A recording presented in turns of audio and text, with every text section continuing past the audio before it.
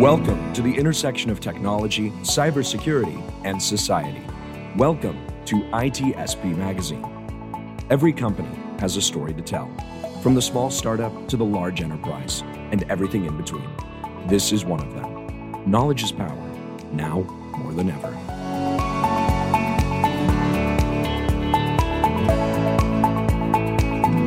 All right, everybody. Here we are. This is a Redefining Society podcast with a spin on a brand story. And it's with a good friend of mine, and brought another friend. And your friend is my friend, so everybody's welcome.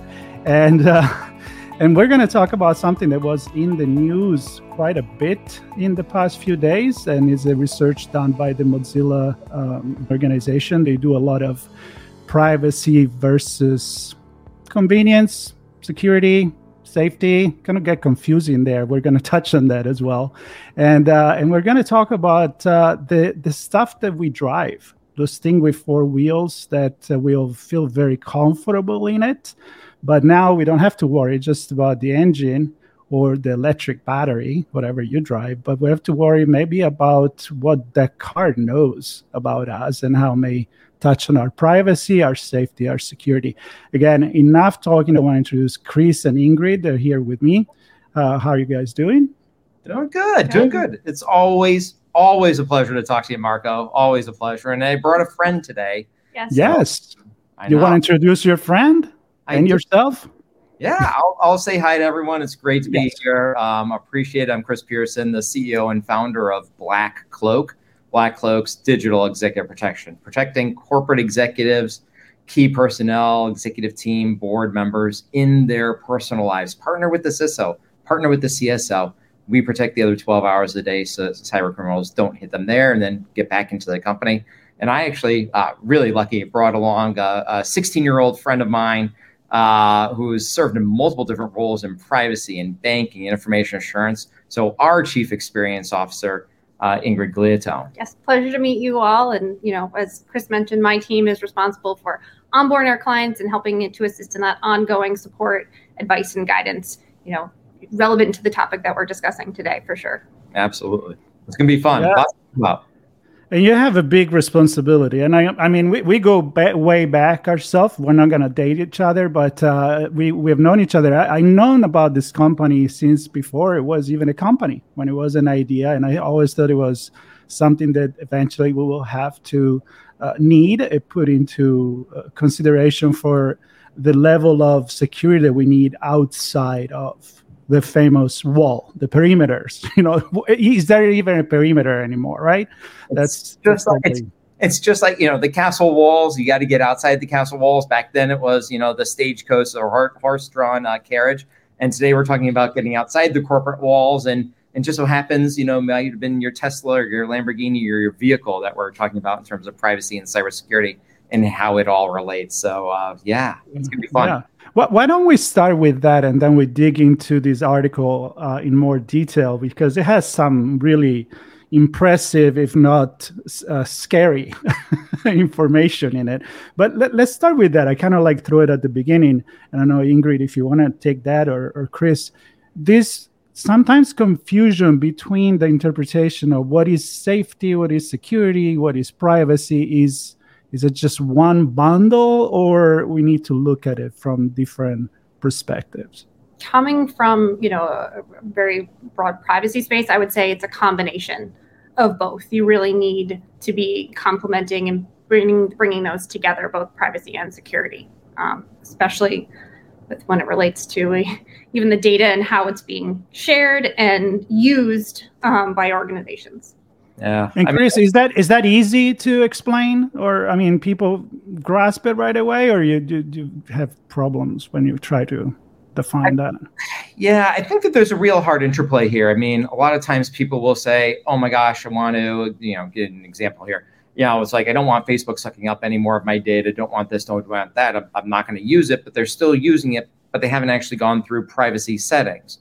And so the amount of digital exhaust that they're producing is huge. It's enormous. They're literally just, kind of sharing out so much data about them and their family and likes and dislikes and all the rest. And then they worry about the onward use of it, but they're actually the cause for that. And then separately, like different hat on, like, oh my gosh, it's like my private messages aren't my private messages anymore because somebody was able to gain control of my account. And I didn't have dual factor authentication on it. I didn't even know I could. I didn't even know I should. And it's one of those things where, well, you just lost access to your contacts, your private messages. You just lost access to, other things about you, but you're also leaving a bigger digital exhaust. And also your security's been violated in some form or fashion. And is it privacy? Is it cybersecurity? And the answer is, well, yes. It is. And it's that coming together of those things that just, they are inextricably intertwined. They're the yin and the yang, and we have to think about them in similar veins. And a lot of this is simplifying things for the audience. Privacy, cybersecurity, they're two different sides of the same coin. They really can work in harmony together, or they can work against you. But I mean, we see people struggling with these items, with these topics each and every day, each and every week, and so needs a concierge touch on it to actually explain it. Yeah, and I think a lot of it is that you mentioned those privacy settings, right?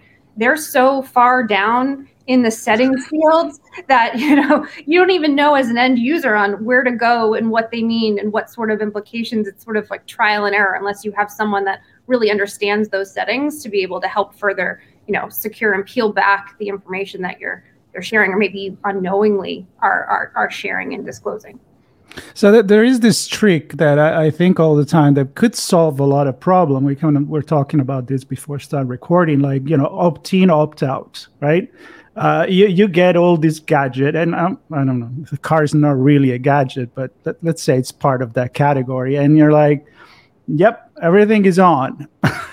Now, there are ways you can turn it off. And I would say from a privacy perspective, maybe as a European in a way, like I may see things a little bit different. I would rather know that, hey, you could open some of these doors and windows and whatever you want to call it. It's up to you. But there is an economy behind this. So let's start talking about these articles. Like, first of all, why do companies do that and what they are actually doing? Because this is like 25 of the major manufacturers. So yeah, so I mean, again, yeah, I was about to say, the study is earth-shattering in terms of a few different things. First of all, and probably the biggest takeaway is that, like everyone said, maybe 10 years ago, 5 years ago, it's like you have a computer in your pocket when they were talking about the revolution of it not being a cell phone, but literally a miniature digitized computer in terms of all. And it rings even more true to this day. Cars are computers on wheels. It is your house on a wheel, your family on a wheel. It's not just about you. It's about that whole familial unit. And the amount of data that is there, the amount of data that can be collected is being collected. I think for me, Ingrid, I mean, this study really shined a light on some of those practices. Really opens your eyes in terms of who's collecting what, for what purpose, and what is the onward use. And well, obviously a lot of concern there. Mm-hmm. Yeah, and if you think about it too, it's not just the basics of like how far you've traveled, the amount of gas consumption that you're using. When you start to like explore complete other facets of personal information that have no relation to how you drive a car that are now included in that data set, it's a little bit unnerving at the same time. And I would say this is there are some positive things out there that could be collected. Like, I'll give an example. Maybe it's 4x4. It's like a Jeep Wrangler for a vehicle. And, maybe the shocks and struts there want to see how many people actually go off-roading, and the amount of inches of depression of those shocks and struts will tell you how many of your clients go off-roading.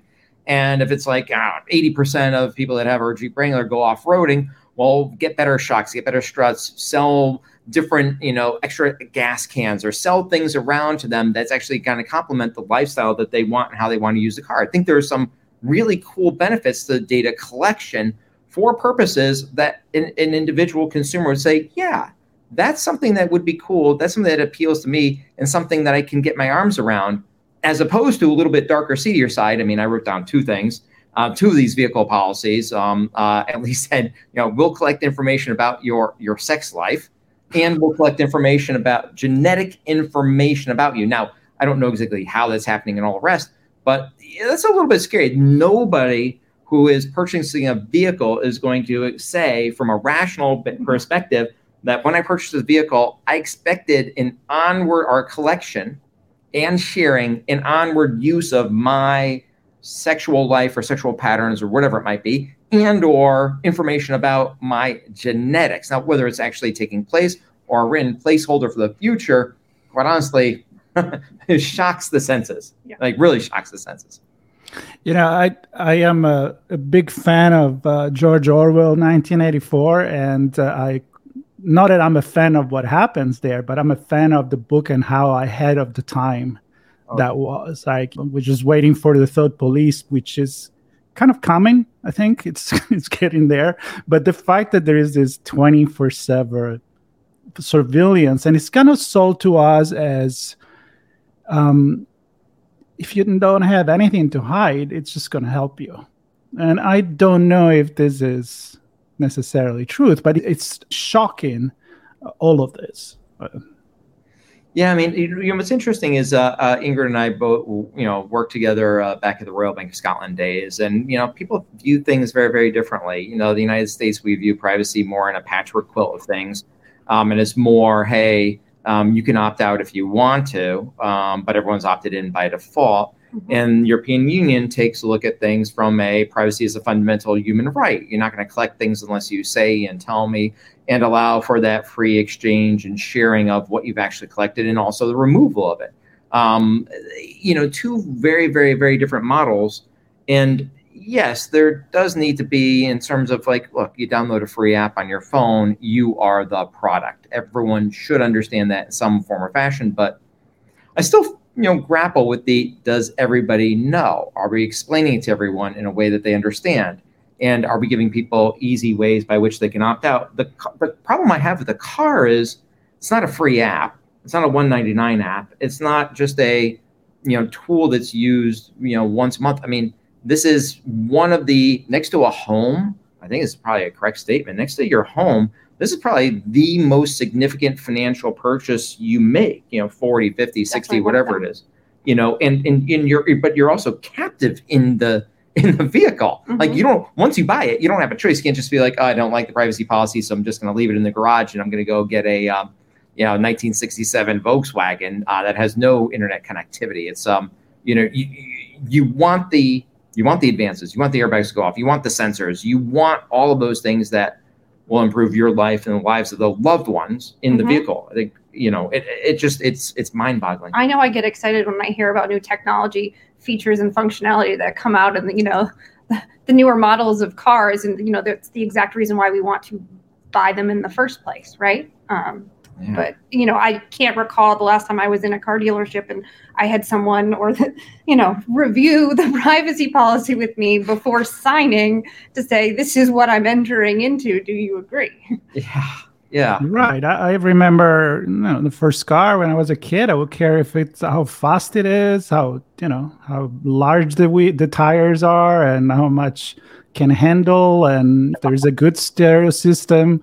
We didn't have to worry about this kind of stuff. And now I feel like people still don't really worry about this. They're like, whatever. So can we talk about what are the consequences? So, okay, they know where you are. They may know who is in the car with you. I mean, they're doing incredible thing. Like, okay, maybe the car doesn't start if you are drunk, if you're sleepy. So again, seems like they give you a lot, but all of that, somebody takes it, resell it, maybe to third parties. And some clear example of how does impact your security as an executive. I mean, you have a car that costs hundreds of thousands or close to that. And then all of a sudden that could be the way into your life. Yeah. No, absolutely. I think an interesting thing, let me tackle the they. It's so interesting who the they is. Like when we say the they, it's like, your whatever your car brand is, put it in your head, and that's the brand. It's like we've got the car manufacturer as one of the theys. You've got the audio entertainment infotainment system, and that's created by a third party and then implemented into the car. You've got the actual apps that ride on that system, which may be developed by a third party or none of the above. You've got the network chip that your car is on, which network is it using, which cellular network. You then have your device potentially that you're kind of jumping in and connecting into the vehicle. You have your network. You can actually have two networks that are sucking up the data just from being in the car. And you got your apps, and then you have all the associated third parties that are coming in. That the they is like at least 8 people is what you're talking about. At least 8 people. And that's scary because, well, who's the they? Who's the policy? Who's the this? Is there a policy for each one of those things? And the answer is yes, there is, and there are. And I don't know, but I mean, there's amazing amount of good things coming out of this.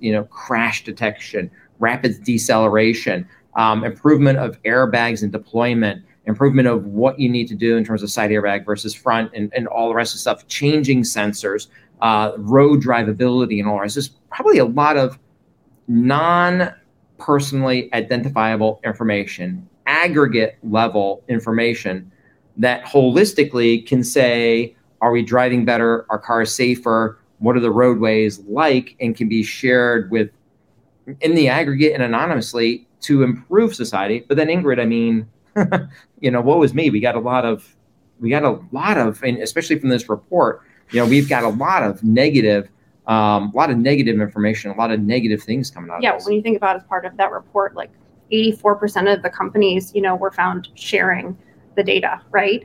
And 76% of them were even selling that data, with the blink of an eye. And then even consider over 50% were disclosing information to government agencies. And, the language used with that was, informal or formal related, right? And so you don't have a choice in the matter when this is happening. And obviously they're doing it for, a lot of it is monetary reasons, right? Yeah. They're sharing data and selling it specifically to either for future upsells or, add-ons to accessories for the car, or maybe for a future vehicle later on down the road, right? They're collecting it for that reason.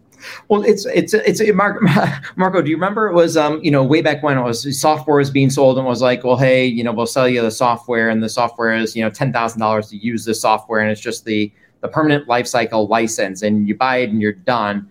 And then, someone was like, well, let's actually have this be the recurring revenue model. It's like, well, it's not going to cost you $10,000. It'll cost you $5,000 or $7,000, but it costs you $7,000 each and every year. And you're like, huh?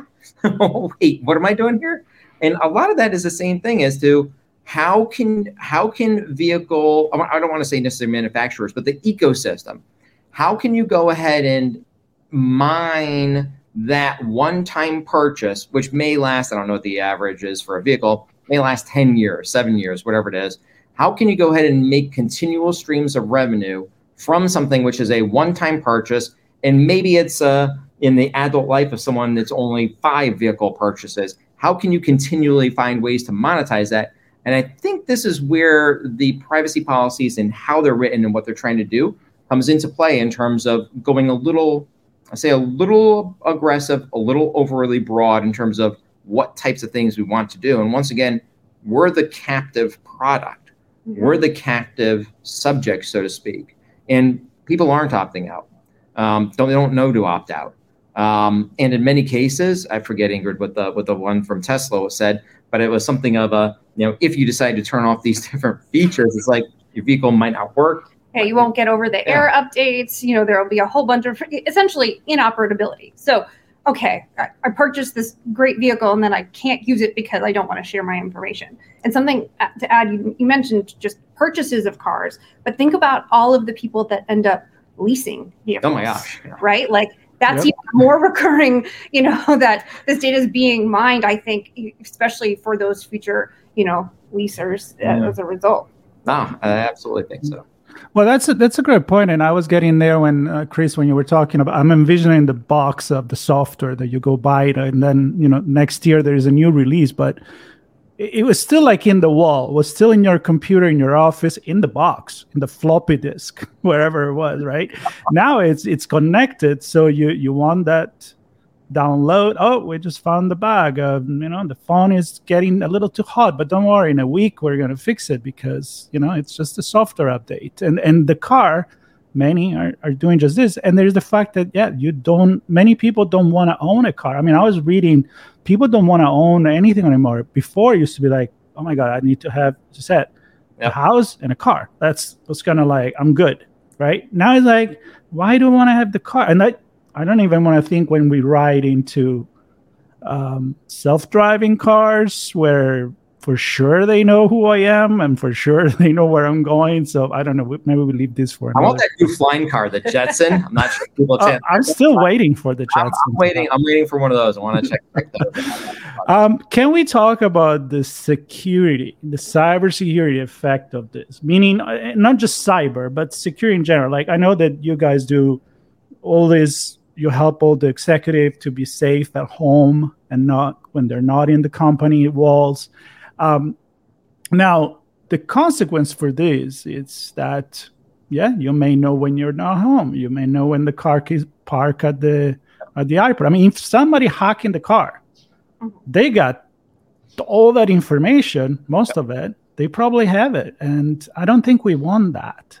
Yeah, no. And what I was going to say, too, is that it's from the report, it's unclear how any of these car companies actually go about protecting the data that they're collecting, whether encryption is being used or not. And, another funny thing about the report article was how they were saying that the brands have all signed off on the consumer protection principles, but it is also unclear if they're actually adhering to any of those principles. Yeah.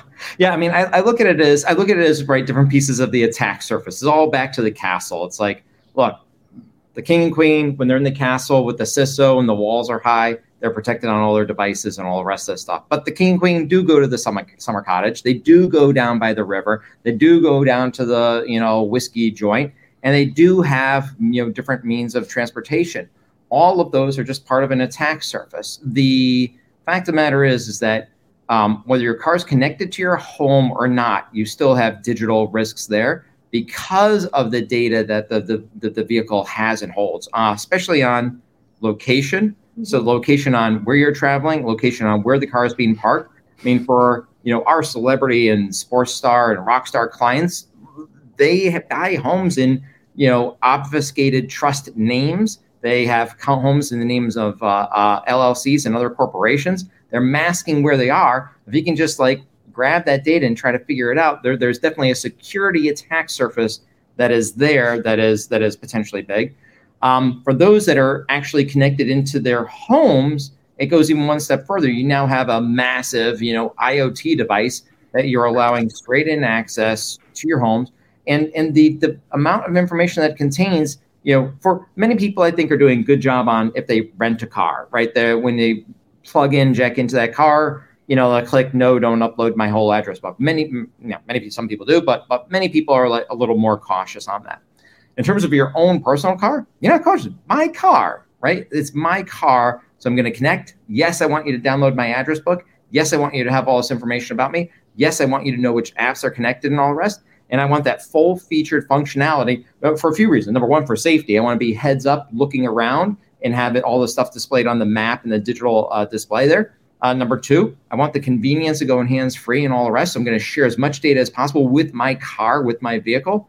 So that attack surface, right, especially when you're sharing your information, you have your husband or wife or a significant other, a spouse, or whatever's information in your phone. You're now sharing your address location there. You know where they are. You know the kids, where they are. You know all their phone numbers. It's all there in that enclave. Even if you're being sold, shared and sold in the aggregate, now that data is going out to different places, being parsed in different manners.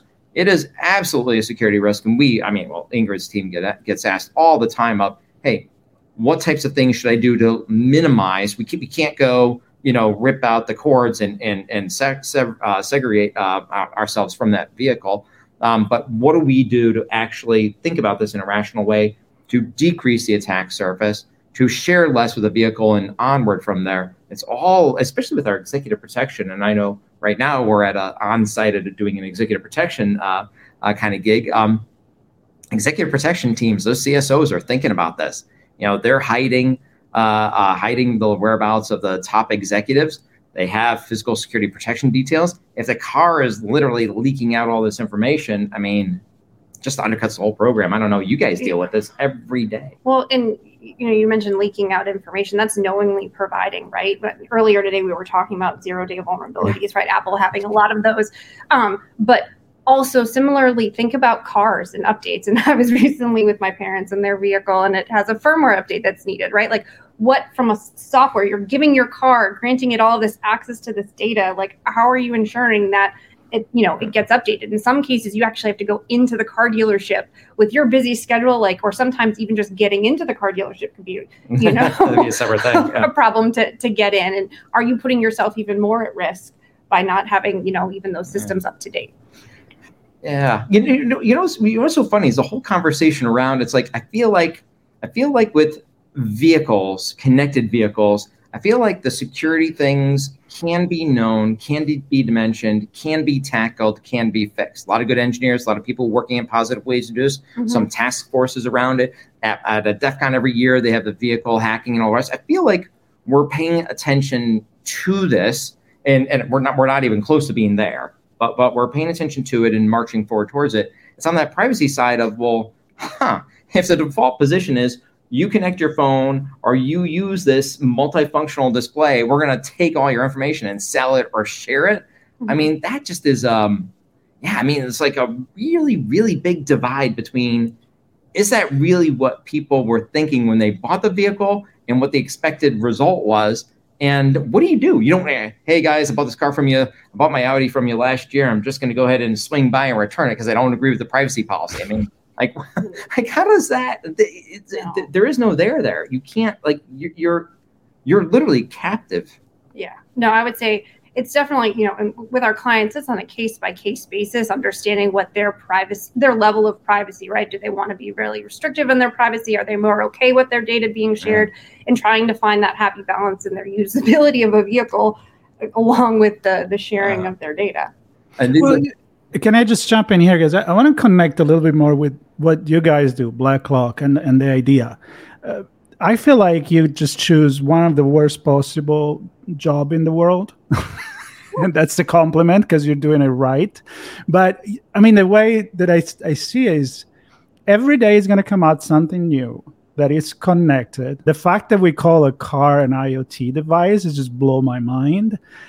The Mozilla report said the cars are the worst product category we have ever reviewed for privacy. I mean, the worst. and you're buying a car because of safety, because it should protect you. So I don't even want to think about all the other aspect of your client's life that you have to think. I mean, you always have the thinking cap on.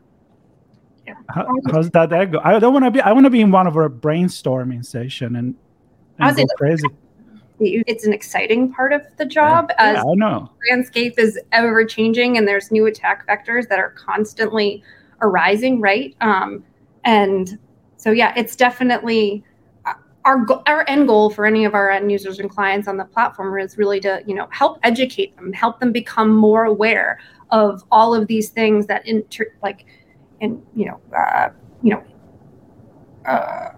I don't know why I'm thinking about the this intricacies so hard. Of them. The intricacies and just how they impact their own personal privacy and security as a result of it. Yeah, it's like what is so exciting about BlackCloak is that it will never ever be a done product. It will never ever be a done platform. And what I think excites our entire team, everyone at the team, is that it's always going to remain in motion. There is no destination to when we are done or how we are done.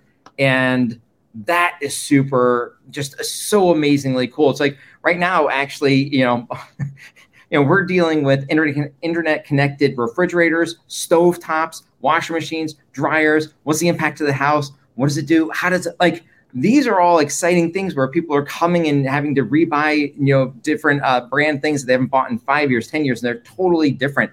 And our team has to think about that attack surface, how to give appropriate guidance, how not to neuter the device, right? You want those benefits. You want to know, hey, on your phone, the clothes you need to check on them. They're going to shrink. All your new shirts are shrinking.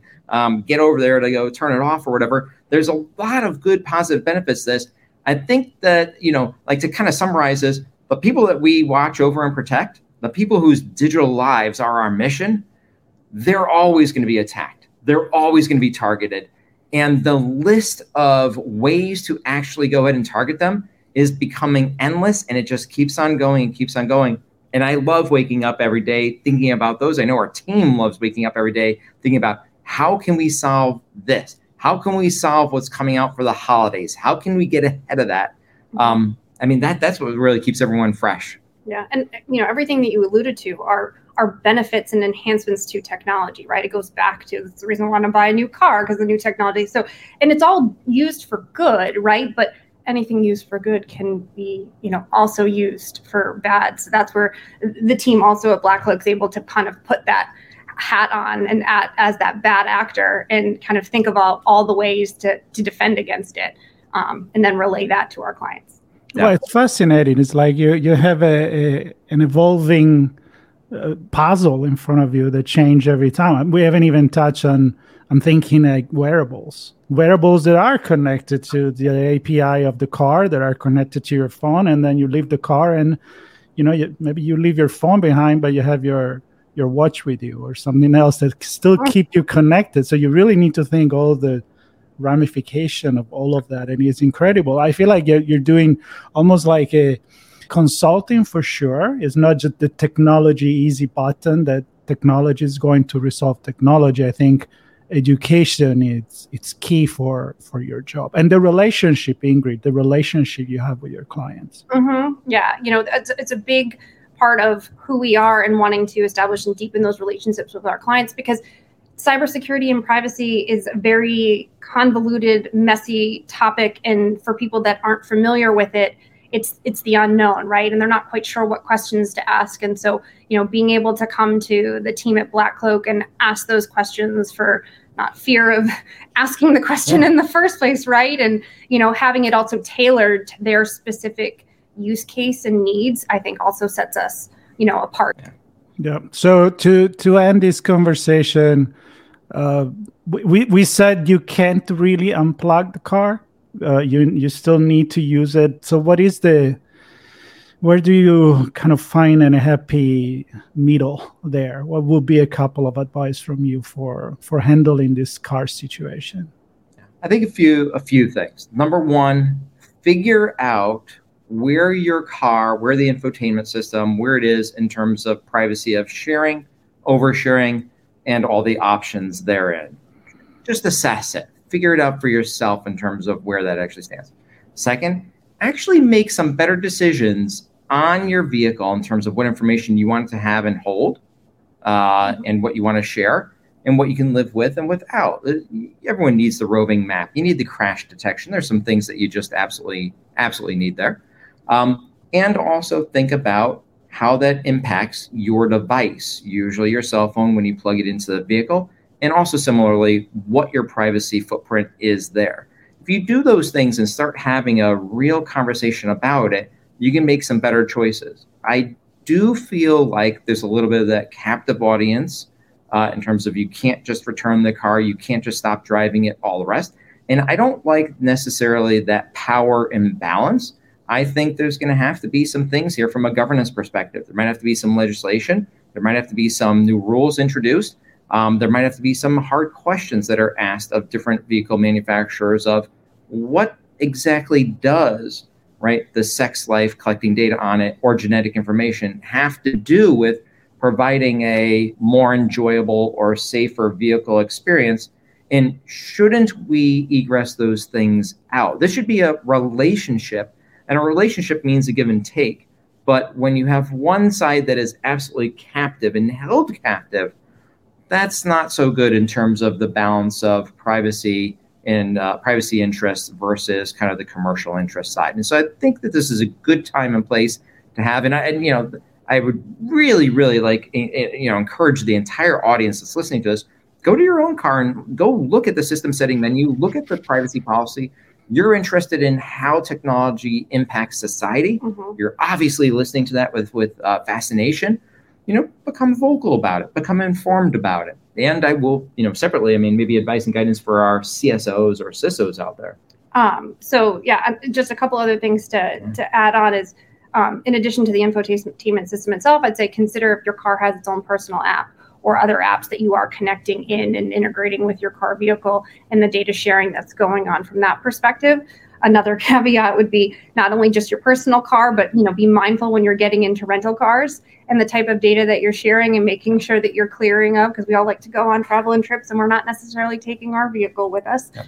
And then from a CISO perspective, I would say, just being mindful of, the information that's being shared on your executives and how that could impact them, kind of going back even to like a physical security perspective, if location tracking and things are going on. Huge impacts.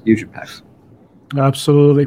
Well, the car is a big factor. And I think a lot of people there be like thinking, I had no idea. I really like my car and now I'm afraid of it. But don't be afraid. Just be educated. Educate yourself. We can't stop technology. And I think maybe one day we'll talk about what AI has to do with all of this. But that's a conversation for another time.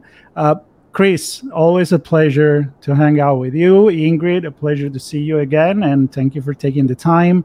I'm sure our audience will have more questions than answers, but that's good because that makes them think.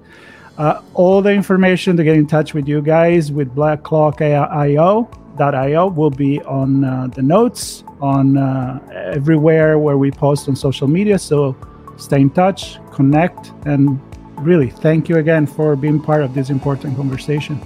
Thanks, Marco. Appreciate it. Thank you so much. All right. Take care, everybody. We hope you enjoyed this conversation.